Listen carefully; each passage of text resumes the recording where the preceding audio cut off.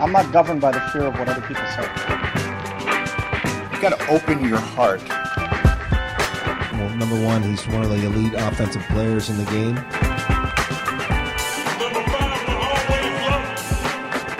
What is leadership like in today's football world? Welcome to another edition of Not Another Philly Sports Talk Show. I am Daily News columnist David Murphy. You may know me as in print. I'm joined here by my trusty companion, sidekick, the Robin to my Batman. Really? You're going to sell me that short? You're wearing a pink shirt today. I am. I think But I will say this. I like pink. It takes a real man to wear pink, but we got to do something about the buttons on the collar. That is such an that is such an old man thing. Really? Yeah. My dad wears buttons on his collar. First of all, can you tell everybody who I am? This is Mike Sealski, columnist at the Philadelphia Inquirer, who's had a very strong week of column writing.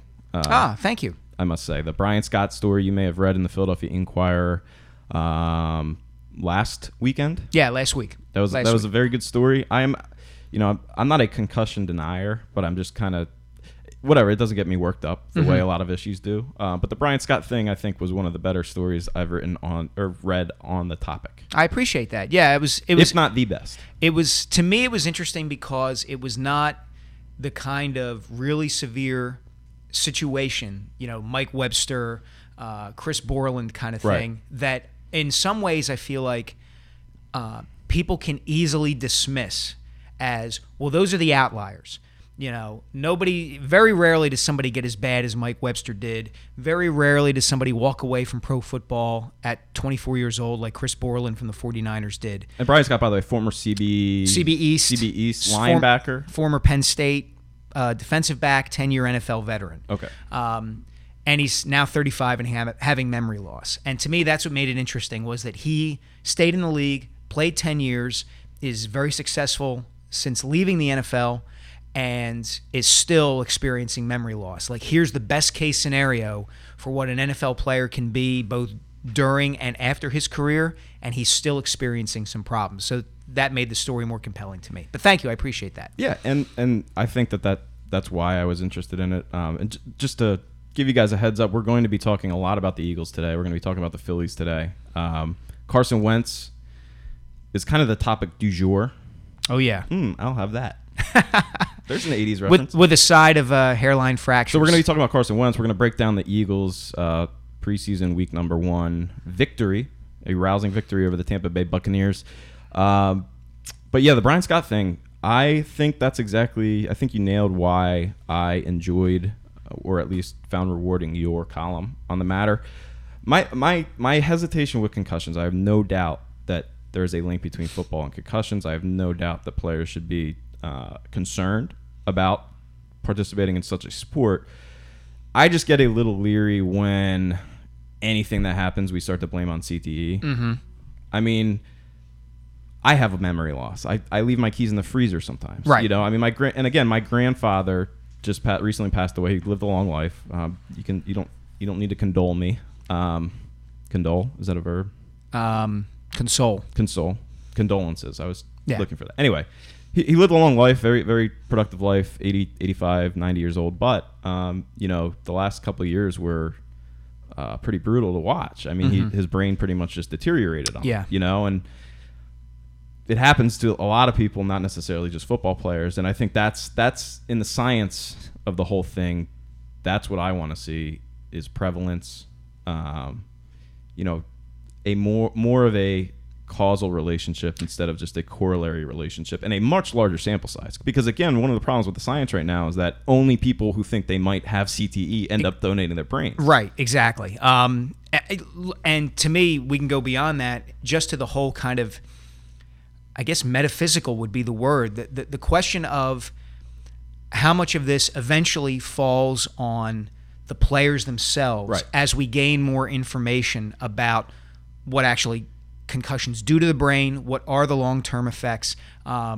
Earlier this summer, I talked about this with Malcolm Jenkins and Zach Ertz. It was right around the time that there was some reporting revealing that the NFL was trying to basically stop or tamp down the release of information about concussions, research studies, things like that. And one of the things that both Malcolm and Zach said to me, both guys who have suffered concussions, was that, look, we are men. We are going to, the choice to play comes down to us and our own free will.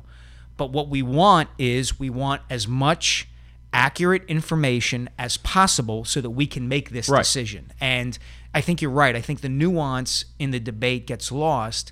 It comes down to, or maybe it comes down to this, or it's framed this way. It's football is going to kill everyone who plays it through brain damage, and turn you into a raging suicidal psychomaniac on your way out. Or we're wussifying America by trying to ban football, and we should do everything we can to rage against that. There's a whole lot of gray area between those two, and no pun intended. Right, gray exactly. Area. There's a whole lot of gray matter in between. That's Can a person who hasn't been introduced yet speak on the show? Or no? Okay. The point is, no, you seriously can't speak. And the point is, there's a whole lot of nuance there. And that's why, to me, the Brian Scott story and talking to him was interesting, because he falls right in that. I think the thing probably that influenced me the most out of the story is the fact that Brian Scott went out of his way to say concussions didn't make me retire. Right. He took personal responsibility for just about everything. Right. He had no regrets about playing football at all. I mean, the problem with this whole concussion thing, and it's where I empathize a bit with the NFL, it's turned into a game of lawyers. Yes. And, the NFL can't say a lot of the things that people want it to say because it would open up a legal Pandora's box. Yeah. It would open up liability. It would open up a legal flank, for the other side's lawyers to attack them. And then again, I am in no way minimizing the disease, the condition, the injury, but you got a long line of people who have a lot of money to gain from, their point of view prevailing. Right. And I think it was helpful to have the perspective of somebody who has not yet experienced some of these things that might put him in a position to seek money from the NFL, right. Who has kind of clearly taken a sober look at his life, at the disease, at the medical literature. Mm-hmm. And, I think that part of the story that stood out most to me was when he said, I don't know if I would let my kids play football, mm-hmm. because you could tell it's a guy who's simply his only priority is, or his only priority is figuring out what to do with his kids. It's not, right. Right. And he's an interesting example too, because I trust his opinion. Or because he was a guy who, and I've known Brian for 18 years. I started covering him when he was in high school, and I can say this, we're not friends, we're friendly. We've known each other a long time. He is, to be honest, the only athlete I've ever covered at any level of sports, high school, college, professionally, who I would have let date my sister. Like, that's how good a person he is. He has. Wait. You have rights over your sister? No, I'm just saying, if everything does she? I have control over her life. Yes, do they submit basically. applications to you? Yeah, absolutely. Okay. But my point is, he always had a lot of other stuff going on. He was not kind of some people play in the NFL because there's no other route for them. It's what they were completely and totally born to do. You've kind of written about this, I think, with respect to concussions. Like, you have a lot of kids who, the danger with concussions, I think, and you've pointed this out in the past, is, if more and more people decide, I'm not going to play football, right. or more people's parents decide, you are not going to play football, who's going to be left to play football? It's going to be lower income kids who don't have any other option, or don't perceive that they have any other option in life. Brian Scott was not that. Brian Scott has a lot going on in his life. He's a business owner. He's a musician. He's really smart. There's a lot going on there. So that, to me, made it interesting too. It's like he wasn't somebody who didn't have a choice, basically. And he's still, dealing with this at the level that he's dealing with it at. Jonathan Tannenwald, you now have my permission not to date my sister because she's married with 2 kids, but you can speak. I'm not Catholic anyway, so I think I'll be okay. I don't think that matters. What does that have to do with anything? It's the headline on the column. I know you didn't write it, but it made me think a lot. Yes, actually, I wrote this one. You did? Okay. Yep. Brian Scott's story should terrify everyone who loves football. And I saw the column and I read it and I thought to myself, and it should also terrify everyone who doesn't love football. because the reason why I stopped being a fan of the sport, more than any other, is having covered 2 Penn football players' suicides firsthand, including being at the funeral. Kyle Ambrosi was one and Owen Thomas was the other. And I was at Kyle Ambrosi's funeral. And I had absolutely no idea what to do, right, who to talk to. Nobody had any idea what to say about it. And both of them were CTE. And that was revealed after they in the autopsy. And there's also been a lot of kids at Penn who didn't play football who have committed suicide. Yeah, but this show isn't about that. Right, but I mean this is my hesitation at the concussion issue sometimes when we start. I understand that, but right. But you've already framed it as football killed these guys. You said I stopped being a fan of the sport because I went to these guys' funerals. The implication being the sport somehow caused the funerals. It was proven in Owen Thomas and written about extensively. No, see, that's a word. But that's just it. That's the difficulty of the issue.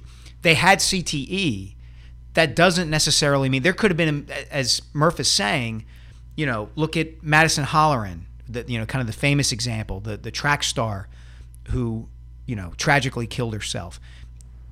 Just because they had CTE does not necessally mean that they killed themselves because of the CTE. If I can't watch the sport without thinking constantly about what the damage might be, isn't that enough of a psychological barrier in the first place? It could be, depending on the person. Well, and the other part of it is, and this is, I might have been able to come back to the sport at some point to watch it. Roger Goodell trying to evade whatever responsibility the NFL may or may not have. The manner in which Roger Goodell has and others associated with the league have tried to run away from it has offended me. Okay. I mean, I don't know. It's hard. In some sense, I suppose it's hypocritical to criticize the sport on the one hand or criticize, like I said, it's a tough subject, in large part because so much of America and I would certainly include Murph and myself in that part of America loves the sport. We love it for a lot of different reasons. It's for the tactics of it, for, playing it at a lower level. If you're a high school player, the sense of discipline and camaraderie that it can in certain situations provide, not across the board, but for certain individuals, all that stuff, the identification with your city, your college, your university, whatever the case may be. It's tough stuff. And I think that's all we can say about it at this point until we start to continue to learn more about it. And again, that gets back to what I said about Malcolm Jenkins and Zach Ertz. And I think we can kind of tie a bow around the topic and kind of get into what, our plan for the show is. But, I always feel like more information is a good thing. And that's what Jenkins and Ertz were talking about earlier this summer as guys who have sustained concussions and who do wonder about the trade-off. Like, I want to play now. I feel a sense of obligation to play now, not just to myself and my family, but to my team and my teammates and the franchise that is paying my salary. I don't want to lose my job. I don't want to lose this game. All those sorts of things go into it. But again, it's the sense, as Jenkins and Ertz alluded to, that the NFL has been hiding something. Just as the National Hockey League has been accused repeatedly of hiding information from its players. And I'm a huge hockey fan, as you know, and it troubles me deeply. It hasn't yet troubled me enough to give up the sport because the nature of contact in hockey is a little bit different than it is in football. Mm-hmm. But it's pretty scary. So but you can have soccer's one of the highest prevalence of concussions. It is, and at least in a lot of the world they don't care. But at least in this country, they're trying to do something about it. What are they trying to do? They're banning young kids from heading the ball, and they're teaching players to play the balls in different ways so that they're not jumping up into the air constantly and colliding with people. Well, and they're also instituting very clear guidelines about when a player has to be removed from a game, and that's it, when there's a suspicion that sounds like football. That sounds like football. Yeah, save for the NFL coaches who send concussed players back onto the field. Oh, that never happens in soccer. Right, that's what. Part of the reason why is because once a guy's out of a soccer game, he can't go back in. You're adorable. But there's Soccer has been more proactive about it than other I understand that, but I also believe that it's pointless in a lot of respects, or at least in certain respects, to try to eliminate all risk from life. And that gets back to what I said about Jenkins and Ertz and Right. wanting more information to make their own decisions. I think it touches on what Brian told me about, hey, look, he sustained the worst concussion of his life in 2009, and it never crossed his mind to retire at that point because after he missed the final 2 or 3 weeks of the season, he felt better, and he was back out there in 2010, 2011, and 2012. You cannot eliminate all risk from all life. And if my kids, I have 2 boys, if they want to play soccer when they're 6 or 7 years old, and a ball is coming near their heads, I'm going to anticipate that they head it because it's part of the game, and I'm going to weigh the risk and reward of heading the ball this one time when you're 7 years old versus whatever CTE you might get years from now. This is the problem. You need to be able to, and life is all about on a fundamental level. And frankly, one of the brain's fundamental operations is to gauge risk versus reward and make the optimal decision. The problem with CTE is there's no percentage of prevalence of risk. Football players get CTE. Golfers get struck by lightning. You gotta give me some perspective on where on that continuum playing football lies in terms of, I mean, look, unintended consequences are such a huge thing in this society. Like, for example, let's say we ban kids from playing football. Now, again, this is just a for instance, and it's a for instance of why you need to attach a percentage to these things to even start the discussion. Let's say there's 100,000 kids that play football. Let's say that the prevalence of CTE, let's say if you get football, you have a 10% chance of getting CTE down the road. So what would that prevalence be? 100 in 100,000 or 1,000 in 100? Yeah. So like 1,000 kids. No, that's 1%. So 10,000. So 10,000 kids out of 100,000 kids will, get CTE if they play football. But let's say if you ban football, 100,000 kids now have to go find something else to do. You have to compare that 10% chance of CTE with what's the percent chance that this kid goes and locks himself in a refrigerator in the garbage dump and suffocates because he's not playing football. Mm-hmm. What's the increase of his heart disease rate because he's sitting on the couch eating Doritos, and playing Madden instead of playing football outside. Like I'm not saying that. I'm not saying any of this to mitigate the risk of CTE. I'm just saying people who argue that point don't necessarily do so from a position of empiricism, and we can't really have the conversation until those numbers exist. Right. You know what I'm saying? Yeah. No, I totally see what you're saying. I mean, there's a lot of hyperbole written about this. I remember reading a piece on Grantland when there still was a Grantland about a player. This happened late last year where a player in New Jersey, I believe near Phillipsburg, maybe somewhere, Warren, New Jersey, I think it was killed when he was hit. It was not a head injury. He sustained internal bleeding. He was a quarterback, and he died.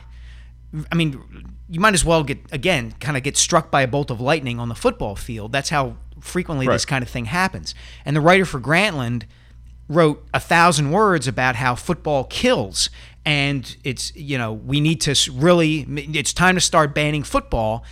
And it was a completely reactionary position to take, a reactionary reaction to what had happened. If you go back and look at how many people, not just high school kids or young Pop Warner kids, how many people died from playing football in 1940, 1950, the numbers are far higher then than they were now. That doesn't mitigate, again, that doesn't mean that CTE is a real concern. It just means we have to have some kind of empirical perspective when we discuss these issues. Like how big, again, like golfing can kill you because lightning can kill you. But what are the odds of you getting hit by lightning while you're golfing? It's like the whole airplane, safer travel versus car safer. Yeah, like airplanes are a danger, but they're not nearly as big of a danger as driving in a car. Right. I mean, like for instance, and the other thing is this all or nothing binary it's like kind of how we're wired these days. Just because it's not an all or nothing thing. Relax. Let me talk. I forget what I was going to say now. Okay. Well, here's the thing. Like, let's say for example, football football had a reaction on people in which it burned their skin and down the road created lesions that had the potential to turn into cancer, and one of the most deadly forms of cancer. Like, what if football did that to you? You know, people would say, let's ban football, but we're not saying let's ban the sun. You know, we're just saying let's be smarter about how we go outside in the sun. You know, Right. like the problem is like we create these narratives, and then everyone, you know, all these writers and media rush to like substantiate the narrative. And like I just read a story in the New York Times about the wrestler / football walk-on football player at Ohio State who killed himself in a dumpster and was found. And the fact is, he didn't even play for Ohio State. Right. But, like, the whole thing was kind of about, you know, and again, poor mother. Like, of course you're looking for. Of course, yeah. But the fact is, you know, if we just get to the point where anyone who's ever played football and then does something like that, if we just blame football, it's kind of obscuring a lot of problems that, I mean, if as you read the story, you saw a whole lot of other problems with this kid that may have led him to killing himself in a dumpster. And it's not necessarily football. And I think some of the righteous indignation, you know, I don't want to say dangerous, but I don't think it's necessarily fair. I also don't think it's fair to say Roger Goodell killed somebody. You know, I mean, it's like, you can say what you want, but like, I just don't think that's a fair way to set up the thing. I didn't say Roger Goodell killed somebody. But that was the implication. No, you said the NFL covered up. You said I don't like football anymore because I've gone to funerals, and the NFL has covered up things. And that implies that the NFL covering up things killed these people, and that's why you're not a fan of football. I think that the NFL covering up things speaks to what Malcolm Jenkins was saying. The question is, do they have all the information that they need to have? Mm-hmm. I made a decision for myself, just as you've made a decision for yourself, David, and you've made a decision for yourself, Mike.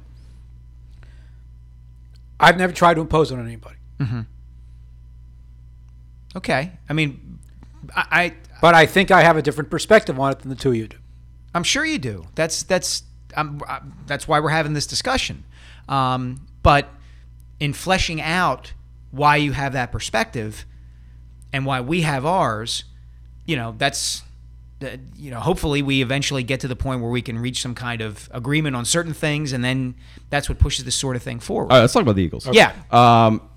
You have headlines that you want me to read. I do. We're gonna start giving this podcast a little bit of form, and I'd like to take a look back at the week to kind of start things off and look at. We've got some headlines we're gonna run down. Call it a week in review, or we'll come up with a snappy name and a snappy drop for it.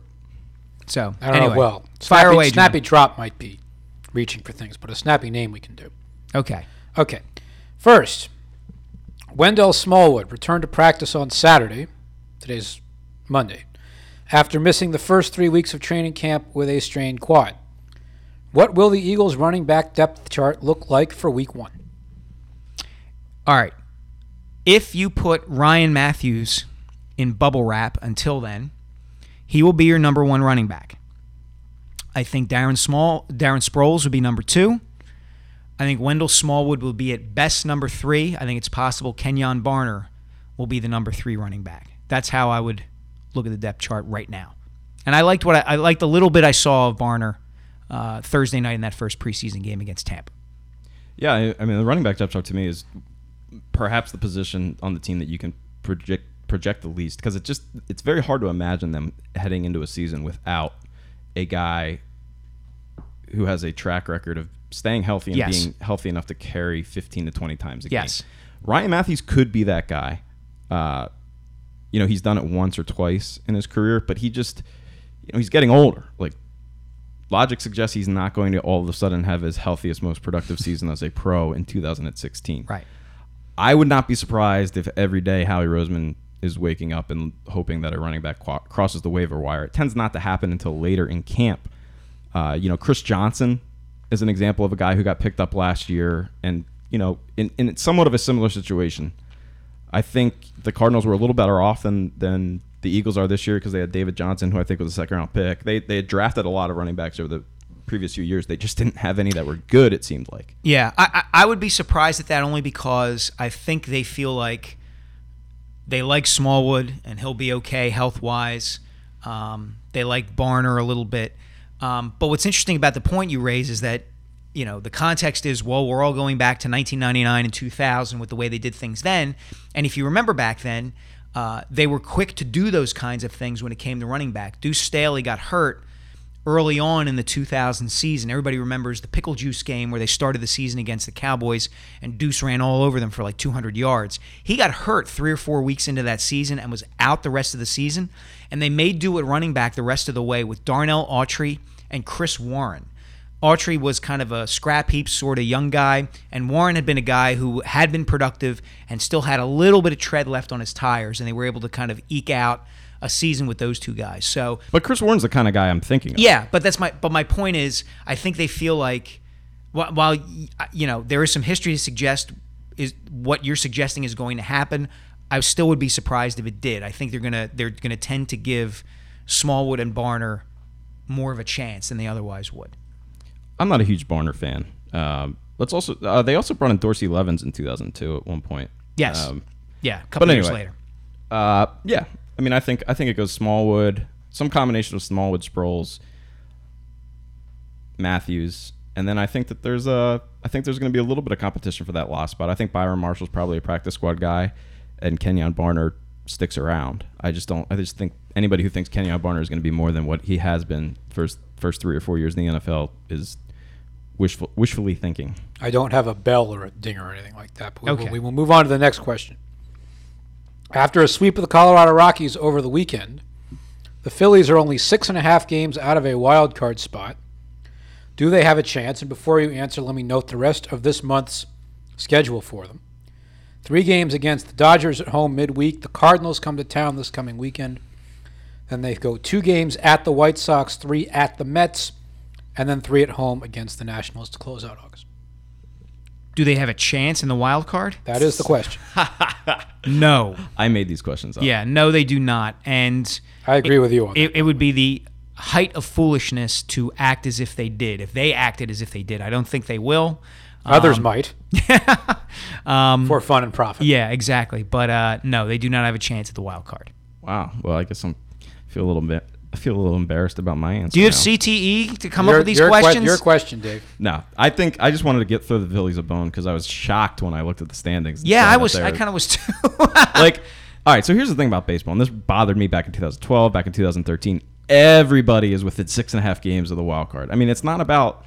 It's about how many teams who are in between you and the wild card spot, almost more so than it is the number of games. Because if you do the probabilities, the Phillies still have like a 1% or 0% shot of actually qualifying for the postseason. It just looks. I will say this. I think Pete Mackanin has done a heck of a job this year with this team, and I really struggle to see how they are as close to 500 as they are, given the sum of the individual parts.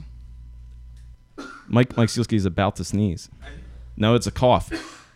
It's a sneeze. I muted his microphone just in time. That was something. Sorry about that. I'm back. Yeah, Okay. and, it was just real quick. It's interesting to me. I'm curious to see as we move forward how much, for lack of a better word, power the front office gives Mackanin.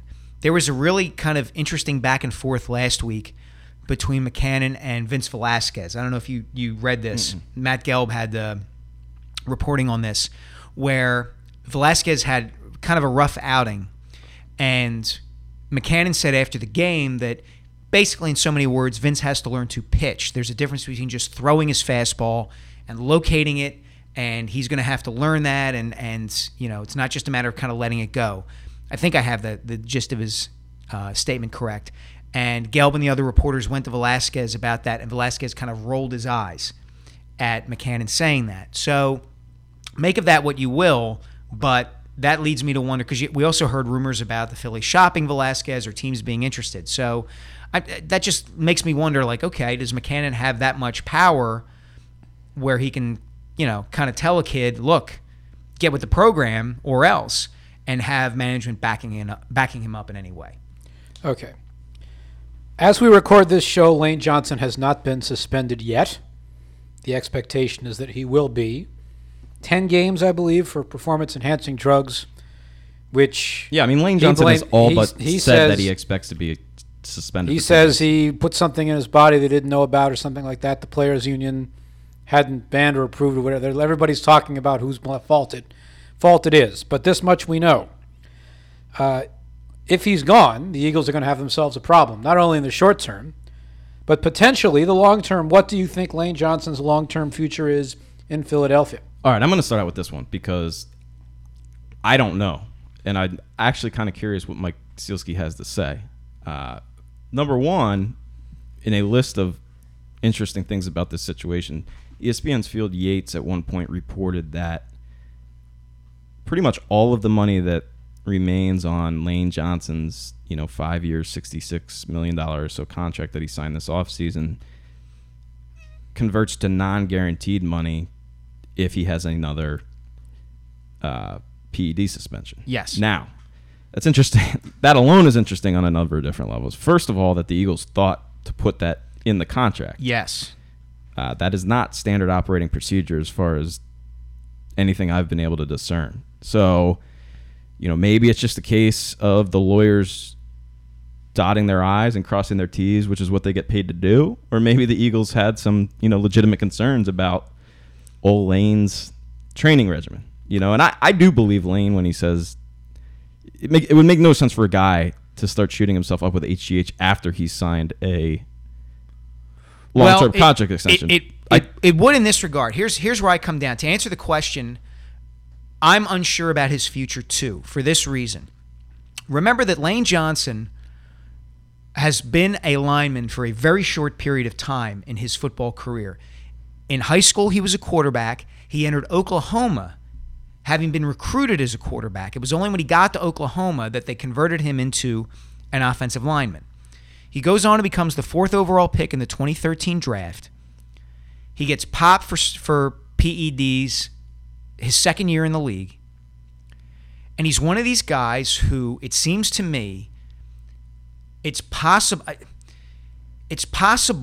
I'm not saying this is what happened, it's possible he might feel like he needs something extra beyond the whatever the Eagles can provide for him to perform on Sunday. Now, he has not said that. I'm extrapolating based on the evidence so far. In that situation, the fact that he signed the contract wouldn't necessarily preclude him or stop him from continuing to take certain things or to go off board in what he takes, feeling like I've got to maintain weight. I now have this contract that I have to perform and live up to. It may not be anything nefarious. It may just be a sense of insecurity. My point is, he may be the kind of guy who feels like I've got to do a little bit extra because otherwise I'm too small, or I fear I'm too small to play this position at the level I'm being paid to play it at. So to answer the initial question, I'm really unsure about his future, and everything, Murph, you said about the nature of his contract, only adds another layer of intrigue onto this. This is not John Runyon. This is not 6'7", 300 pounds, can eat, a 35-ounce piece of steak and is good to go. This is not Jim Thome with the Phillies, who's just country strong. Lane Johnson is country, but Lane Johnson needs a little bit extra, whatever the case may, whether it's supplements, whether it's more work in the gym, whatever the case may be, to keep the weight on him that's going to make him an effective lineman. Yeah, I mean, I'm looking at this strictly from a economic standpoint. Yeah. And it just strikes me as unlikely that a guy would value his shame at $5 million, which is what I think he's going to miss by missing these 10 games. Now, again, I'm not saying – I'm just talking about when we think of PED guys, we think of, steroids, HGH. Right. I'm just saying I tend to believe him when he says there was something in the supplement. I just think there's enough supplements out there. And now you can push the envelope with supplements. The supplements might not be legal. Right. But, I get it. I just don't think he's very – I don't know what he was thinking, to be honest with you. Yeah, I'm not sure what he was thinking either, unless he's thinking, I'm not good enough with the stuff I am allowed to I'm just take. saying that makes sense to me before you sign the contract. But after you sign the contract, it's like, well, if I'm not good enough, then I might as well not jeopardize. I probably shouldn't be jeopardizing the money I've already signed to make. Or you say to yourself, I need to live up to the contract, and therefore I need the extra, or I need to go off whatever the approved list is. Whatever. Okay. Regardless. Yeah. I think we agree that his future is tenuous. Well, I mean, you have to define the future, and I think it's tenuous because a third positive test means he's gone for 2 years. Yeah. And while you would think there's no way in hell he will test positive for a third time, I mean, for God's sakes, hire a guy and pay him $100,000 a year and make his only responsibility buying you supplements, getting them tested, and presenting you with a notarized form. No, seriously. Yeah. I mean, think about it. You're right, because you need to have that level of proof if the NFL comes knocking again. It sounds silly for people who make, our kind of money, but for Lane Johnson, it's an it's insurance. Right. Like, have a supplement guy. Get Turtle. Go to get yourself a Turtle for supplements. But that's the question now. You're not going to cut Lane Johnson, obviously, right?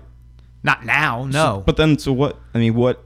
He's your left tackle, essentially. I mean, what other option? Well, he's presumed to be your left tackle. What option do the Eagles have other than saying, well, I hope he doesn't test positive for a third time? Well, the option becomes he's not as good as they thought because, again, I'm hesitant to speculate too much, but, if he feels like he needs something, whether it's a supplement that may or may not be on the list, and if he's willing to open himself up to the risk of getting popped for PEDs, it's possible he feels like he needs to do that for some reason. Not just because he wants to, not just because he's dumb, but because he feels he needs to. And if he doesn't have that and doesn't play as well, and the Eagles can cut him and not have to pay him a ton of money. Question for you. Can they cut him before this test comes back? Theoretically, not that they would. No. They, but again, not that they would. They can't. They cannot. If they cut him, it would be a cap charge of $23 million. Fine. Incorporating the cap charge. Anyway. Even if for whatever dumb reason they take the cap charge. No, they physically don't have enough room under the cap to cut. Okay, fine. Because what I was going to ask is, they cut him on the theory that this thing is going to come back positive, and it doesn't. Does he have a grounds to then? No, we're already through. This is not even what we're talking about. Like, okay. It's not going to happen. It probably won't happen next year because, again, even though the money is not guaranteed, the Eagles are still on the hook for. Now, I don't know if there's I don't know if there's any backdoor thing you can do with avoiding a contract with the NFL. But as far as I know, if they cut him next year, it's a $16 million cap hit. Then take Lane Johnson's name out of it. Then can a player be cut between the first and the second samples? The second sample comes back that he didn't test positive. And a player can be cut at any time. Anytime. Okay. But if you're a team, why would you do that? Why would you cut him if it's likely he's going to be suspended? Why would you cut him before he's suspended and open yourself up to that? I'm not saying it's the right thing to do. I'm just curious. No, I mean, a player can be cut at any time. Yeah. Okay, that's yeah. The only thing stopping at any time for any reason. The only thing fine. stopping a team from cutting any particular player really is the salary cap ramifications for whatever the hell reason they want. Yeah. Okay, fine. Next question. I'm going to combine two of these into one. The Phillies inducted Jim Thome onto their Wall of Fame despite him playing 2.5 seasons in Philly. Is that worth doing? And secondly, Bob Brookover wrote a column, I believe, in Monday morning's paper saying that Pete Rose should join Jim Thome on the Wall of Fame. Do you agree?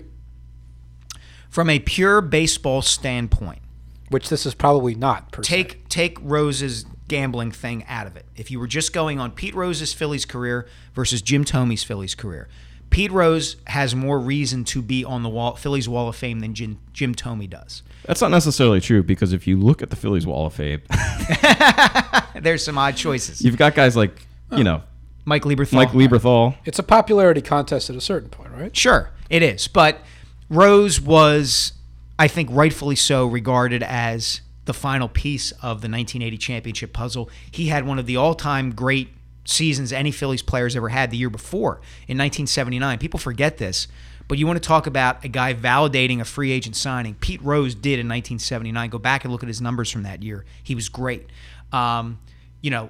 Breaks the National League all-time hit record while he's with the Phillies, part of the Wheeze Kids in 83. I think the fact that he is banned from baseball obviously complicates matters. I would have some.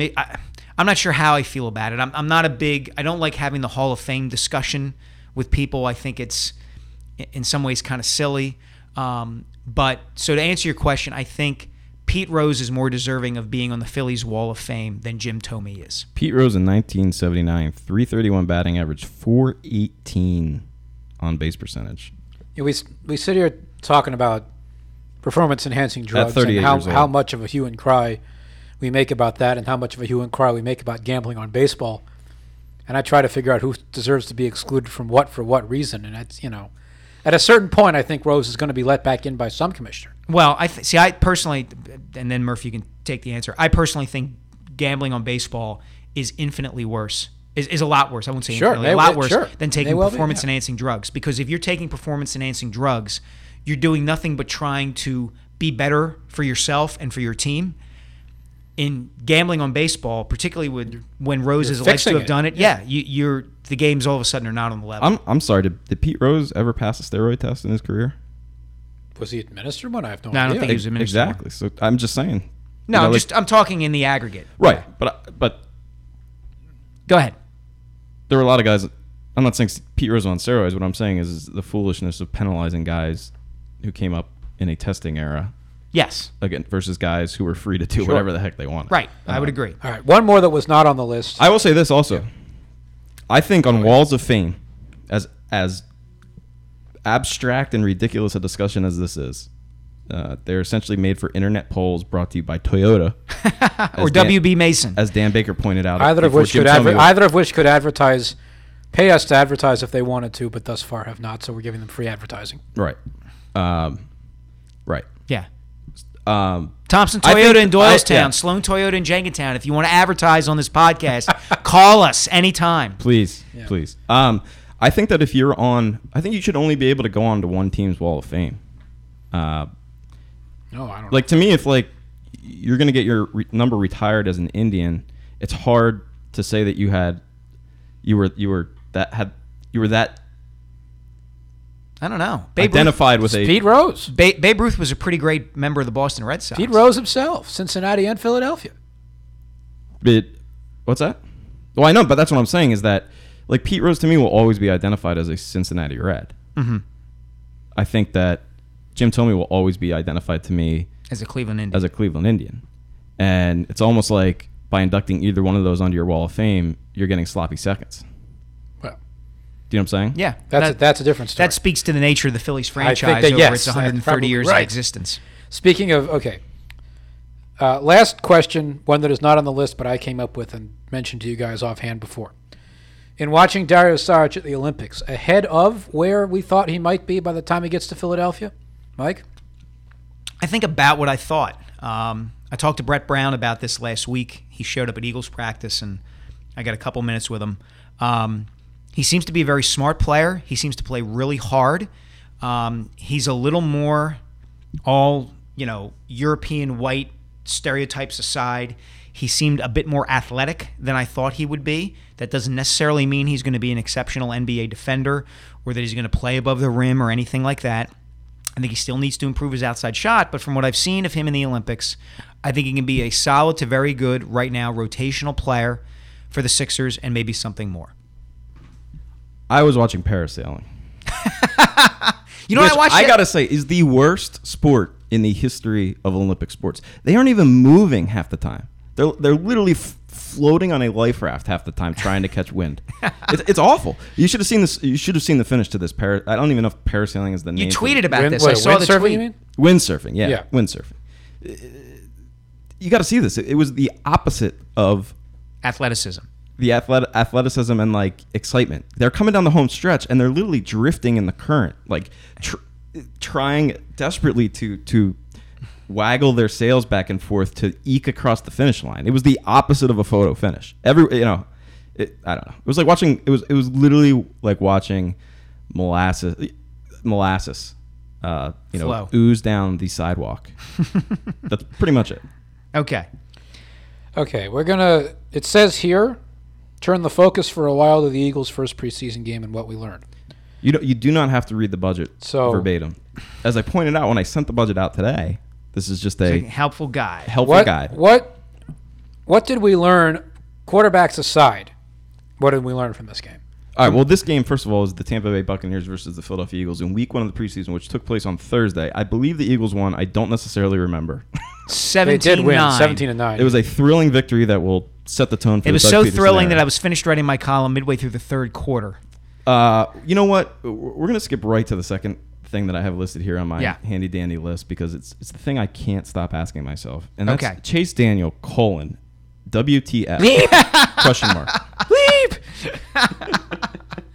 That to me. I mean, was, seriously, what WTF? That's what I need a sound effects spot. That for was more than anything else. but seriously, that was the sure. question for everybody coming out of that game. To me, it even overshadowed Carson Wentz in the sense that why, having watched that, would make anyone, let alone Doug Peterson, who had been around Chase Daniel for 3 years in Kansas City, think that bringing him here was going to help anything.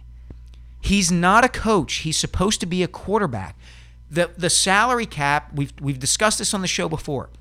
The salary cap for any NFL team is finite. You only have so much money to spend, and he is taking up valuable resources. The Eagles are using valuable resources on their salary cap for a guy who, as Murph has said on television, by all appearances, is a scrub. Yes.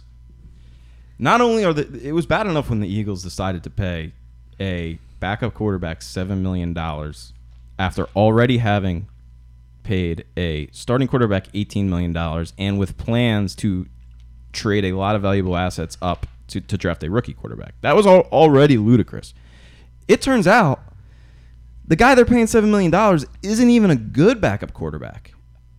I mean, Mark Sanchez is infinitely more talented than this guy. There are times where you can look at a preseason game and say, yeah, it's a preseason game. That's a hell of an insult, by the way. That Mark Sanchez but Sanchez is a good example of it. Like, you could watch Sanchez in the preseason 2 years ago.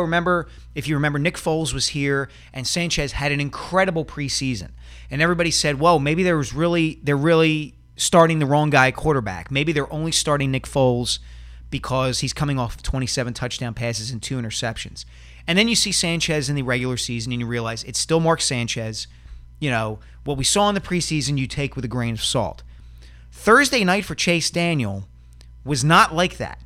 Yes, there was the mitigating factor of the offensive line was terrible, but it only served to accentuate really how hapless he was, because he was not capable at all of making that situation work in any regard, in any way. It looked like he couldn't see over the line of scrimmage. He couldn't get the ball down the field. It was like, why? Why is he here? And that has been a question we've been asking for months. Because he does not look very good in training camp either. And the only saving grace of his in training camp is that very rarely do plays get blown dead because of a pass rush getting to the quarterback. You know, what we see in preseason is, okay, you know, a lot of these throws that these guys are making in practice, would they have been sacked on that throw or not? And the answer with Chase Daniel is almost always yes. Yeah. I mean, look. You can't see, like, the guy when you're this guy, I'm 6'1", 6 foot and 3/4, 6'1". I'm at least 2.5 inches taller than this guy in cleats when we're standing next to each other. Yeah. He is that short. You know, I mean, he's a short man. And he doesn't have a strong arm. I mean, Doug Flutie and Drew Brees are short men, but they had very strong arms. Mm-hmm. Not to mention a lot of skill. Yeah, more Chase athleticism. Daniel does not than have Chase any of that, and No. it's just remarkable to me that this was a precondition of Doug Peterson coaching in 2016. Yeah, look, it didn't make Chase Daniel in theory didn't make sense, because if you're going to go draft, assume you're going to have Carson Wentz, you're going to go get Carson Wentz, or you're going to draft a quarterback, whatever the case may be. You either keep Sam Bradford and make the quarterback you draft or trade up twice to get, make him the number 2, or you say goodbye to Sam Bradford either by releasing him, letting him sign as a free agent, or trading him, and then you sign Chase Daniel, you know, to be the placeholder, to be Doug Peterson's Doug Peterson until Wentz is ready. What they've managed to do, and I have to say, Murph, you and I it feels like two of the only people in town who have said this since the beginning of this entire fiasco, that this was not going to work, that this is ridiculous. You just can't do it the way they're trying to do it. In theory, now you see it in practice, and you see what Chase Daniel actually is. It makes even less sense. It makes even less sense because he's not good enough, A, to warrant the salary, or B, even to have been the starter if you got rid of Sam Bradford. Yeah. Yeah, I mean, this team, Carson Wentz has a long, long way to go, but I firmly believe this team is better with Wentz than Daniel, which at some point raises the question, well, why is Daniel here? Literally all he's doing is getting in the way. And, I apologize, Chase. I apologize, Mrs. Daniel. He's a terrifically nice guy. Shout out to the Daniel family. Yeah, but this is a big boy league, and, he's in the way. It just doesn't. He convolutes everything. I wrote today. You can only really accommodate one quarterback, one guy on the roster. There's only one guy you can use the kid gloves with, and that right now apparently that's Sam Bradford. He's the one who's in there for 3 series and then out. He's the one who you're going out of your way to mitigate risk for.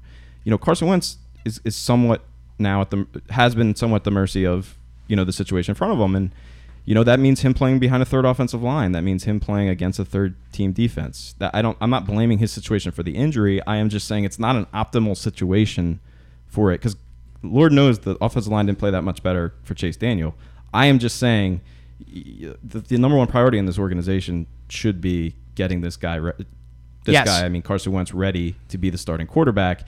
And I think giving reps to Chase Daniel is counterproductive. I don't see how that helps the mission. That said, how much panic is there over Wentz's injury? There shouldn't be any panic. There shouldn't be panic. There should be concern from the standpoint that, number one, it's getting to the point that if you look at Wentz's injury history, he had a concussion in high school. He played through, as a junior at North Dakota State, 2 ankle injuries.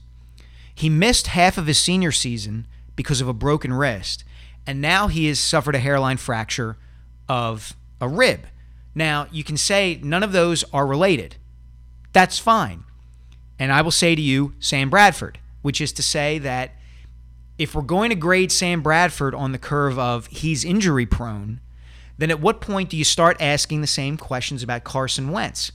Okay? Because not all of Bradford's injuries have been related either. Yeah, he's torn the same ligament in his knee twice, but he's also suffered AC joint injuries to both shoulders, and had a concussion, and has had a lot of unrelated bumps and bruises. So my point is... Yeah, but Sam Bradford is a weak, wuss, et cetera. Right, exactly. That's my point. But that's my point, is that... Murph and I were talking before we came on the podcast. At some point during a preseason, you kind of have to approach, an NFL team has to approach the quarterback position as if it were a Major League Baseball team approaching innings amongst its starting rotation. At some point, you just have to have guys who can be out there for a while. And you can't have that with Bradford now because he's supposed to be your starter. You now can't have that with Wentz because he's hurt. Is it Chase Daniel and McLeod Bethel-Thompson who are going to be those guys who are just going to eat time in the preseason? What is the point here? I'm not jumping down the Eagles' throats for putting Wentz out there as long as they did, because you have to get the kid work. If your plan, which I think is a bogus plan, but if it's your plan to not play him at all during the regular season, you have to get him work somehow. You have to develop him somehow. But if you're going to put Chase Daniel behind the number 2 offensive line and relegate Carson Wentz to the number 3 offensive line, that I would have an issue with. Having Chase Daniel here mucks that up. Yeah, it's just complicated. It's just another variable that needs to be planned around, and doesn't make much. There isn't much upside for right. The Eagles putting themselves in that situation. I think the thing with Carson Wentz, first and foremost, above all else, is this guy an NFL passer? That's the question. Even if he plays 10 seasons and misses 3 with an injury, if he's an NFL passer, then it's worth it. I think we've proven, but we seem to sense that the answer to that question is yes. What do you mean? That he is an NFL passer. I don't know. That's the question to me. I think he's got an NFL arm.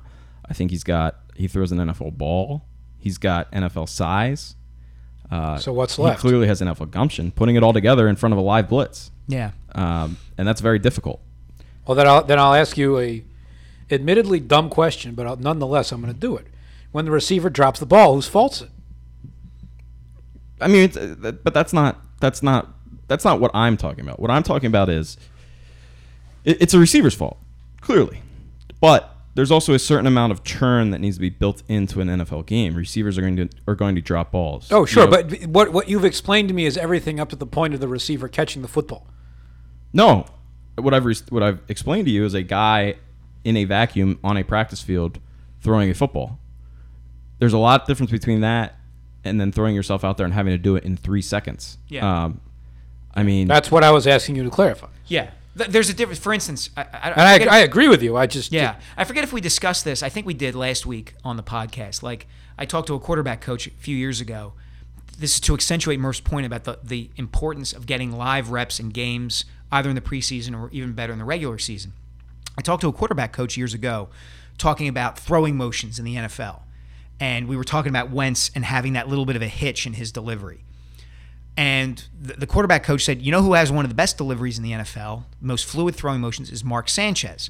The problem is that when you get Mark Sanchez behind a live offensive line, A, his lack of arm strength is brought to bear, and B, his frequent inability to recognize coverages is brought to bear. So he throws a beautiful ball on a crossing route. The problem is he doesn't see the linebacker in front of the receiver, and it's intercepted and returned for a touchdown. Well, think about it.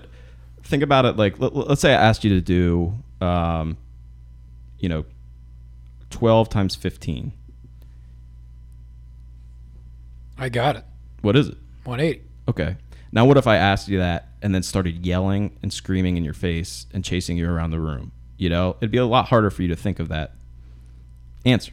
I mean, I would ask you a different one, and I'm not going to do it here because we don't have enough room. But that's the thing about playing the NFL. Like, you can be the best practice player in the world. Sam Bradford's a very impressive practice player. But again, like, one of the knocks on him in St. Louis was that once he was in a situation where he had to compress all of that decision-making ability and mechanical execution into a 3-second window that an NFL pass rush affords you,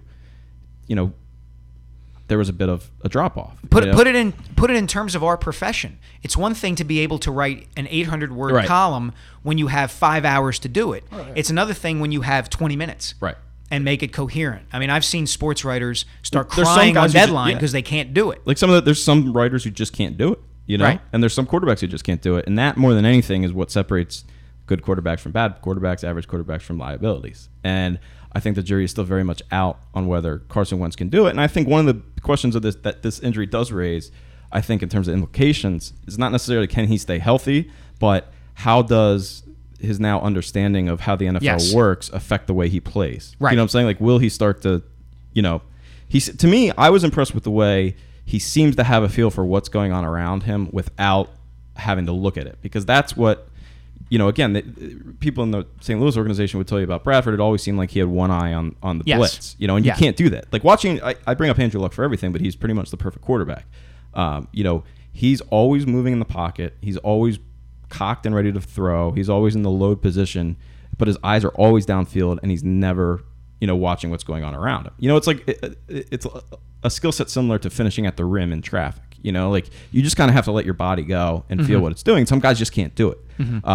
Wentz, I thought, and I don't know that Jared Goff has this because I watched Jared Goff play, I watched Paxton Lynch play, and I thought Carson Wentz was the most impressive out of them. I think that's always been the thing that's impressed me most is he seems to have a natural feel for his footwork and what needs to get done. He's not necessarily technically perfect at it, but he seems to have a feel for it, and he showed that. The question is, can he execute? Because we saw him make that one throw was as bad a throw as you'll see. The interception? No. Oh, that was as bad a throw. The deep one, like he threw it like 20 yards out of bounds. Yeah. That's the question: is whether can he consistently put it all together.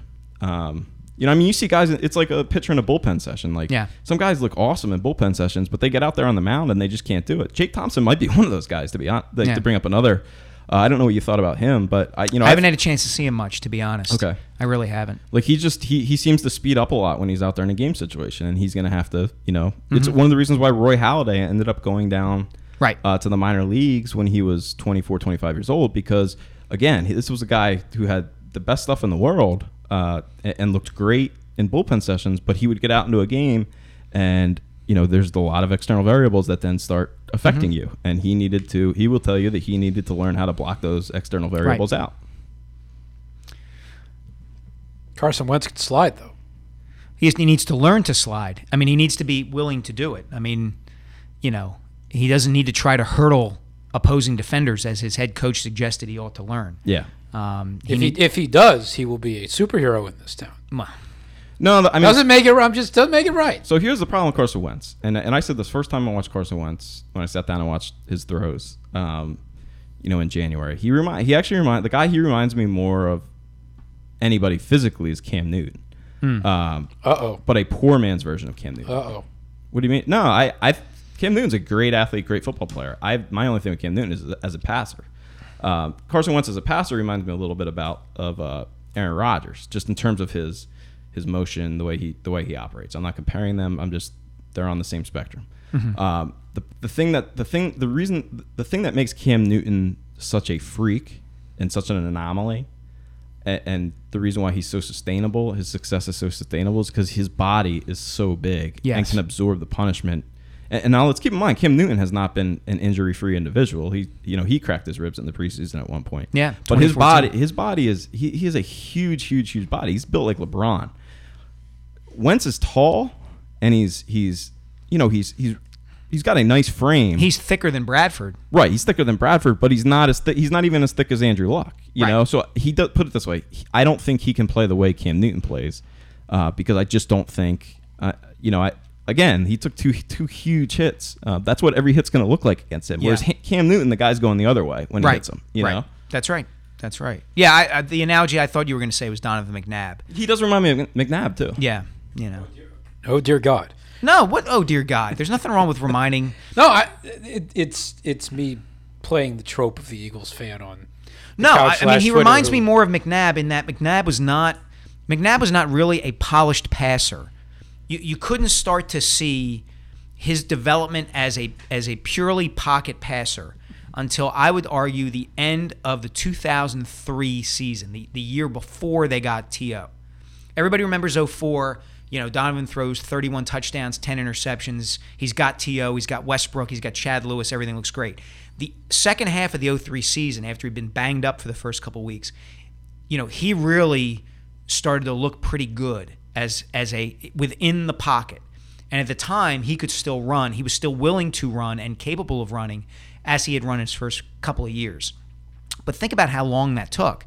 You're talking 99, 2000, 2001, 2002, before he really started to look polished in that regard. So, that's who Wentz reminds me of. Like, he can uncork a throw like anybody, no question about the arm strength. And there are going to be times where he stands in the pocket, plants his foot, and gets the ball downfield. But they're going and look great doing it. But there are going to be other times where he's going to misfire badly on some throws, and they're just going to have to live with that for a while. Well, it's going to be interesting. So, to kind of put a bow on this, Wentz talked yesterday briefly at the open practice. Sunday. When I say yesterday, I mean Sunday. We're recording this on Monday, and said he's hopeful he'll be back by the start of the season. But again, like a fractured rib. It's not like something that you can really speed up the healing. It just kind of has to heal. Yeah. So I would say there's a good chance that he's out for the remainder of training camp. And from that point on, it's going to be interesting to see what the Eagles do in order to get him the reps that he missed out on. Yes. Here. I mean, this. I think it is possible to overstate the impact of this injury. I don't think panic is the right word to use. I don't think when you look 10 years down the road, the fractured rib Carson Wentz sustained his first training camp is going to be, a huge factor one way or the other in his career. That being said, it's a big factor for this season. Yeah. And how the Eagles progress, because, training camp, you get a lot of reps. And, there's more. That's the whole reason why they have McLeod Bethel Thompson in camp, is because there's too many reps for everybody to share. You know? I think it gets to the But heart in practice, it's the opposite. it gets to the heart of what they want this season to be, in a way. You know, we've talked about this before. They have tried to straddle this line between going after a playoff spot this season and admitting that they're rebuilding. Okay? Well, now you're in a situation, it seems to me, where you can't straddle that line. You've got to make a decision, because this kid is not going to have the opportunity to develop in the way you would hoped he would over the month before the season began. He's just going to be standing there and watching. And so, A, how do you get him those reps? And B, you know, what do you sacrifice in the interim? And so, you know, as we've said, the priority all along should have been getting him ready. Now it's harder to do that. So what are you going to do? Are you going to say, okay, well, we don't have him, and we're going to have to slow this whole process down, and so we are going to go for a playoff berth this year. We're going to try to we're going to see what Sam can do, and therefore we're going to keep this veteran guy or that veteran guy, or, you know, and just try to go for it? Or do you say, the heck with it, we've got to admit we're rebuilding, and now we have no recourse but to take our time, and goodbye Ruben Randall, because you can't do anything other than not run pass patterns the right way. Goodbye to this veteran, goodbye to that veteran. We are in full rebuilding mode. It'll be interesting to see. Eagles play the Steelers. They are in Pittsburgh on Thursday night. I would assume there's going to be a lot less people sticking around for the second half on television. Oh, yeah. Oh God, yeah. You could. That to me was the most amusing part of this past Thursday's game against Tampa, which was that Lincoln Financial Field was half empty for kickoff, but by the middle of the second quarter, it was completely full because people had gotten there in time to see Carson Wentz play, and then they got rewarded because he went into the game with 1 minute and 10 seconds left in the first half. I don't know what your plans are next week, but I will be at the Phillies on Tuesday because Chase Utley will be back in town, and I'm sure he will fill up the tape recorder. I will. I would be surprised if he did that. I will be at Eagles practice on Tuesday, and then beyond that, I'm not sure. You guys have fun. I'll see you in September. All right. Sounds good. We'll dust you off out of this closet when we. I assume you just stay in here all week, right? No, I'm this week or next week? No, he's on vacation. This week. I'm just saying, like, we turn out the lights and you just kind of like hang upside down until the next week's podcast. And then I'm on vacation through Labor Day. So I'm excited for you. Where are you going? Off the West Coast for a while. Nice. Wine country? Pardon? Wine country? No, well, not really. Further north of that. Seattle, Vancouver, Portland, up that way. Sounds fun. Cool. Enjoy yourself. All right. Thanks. See you next week.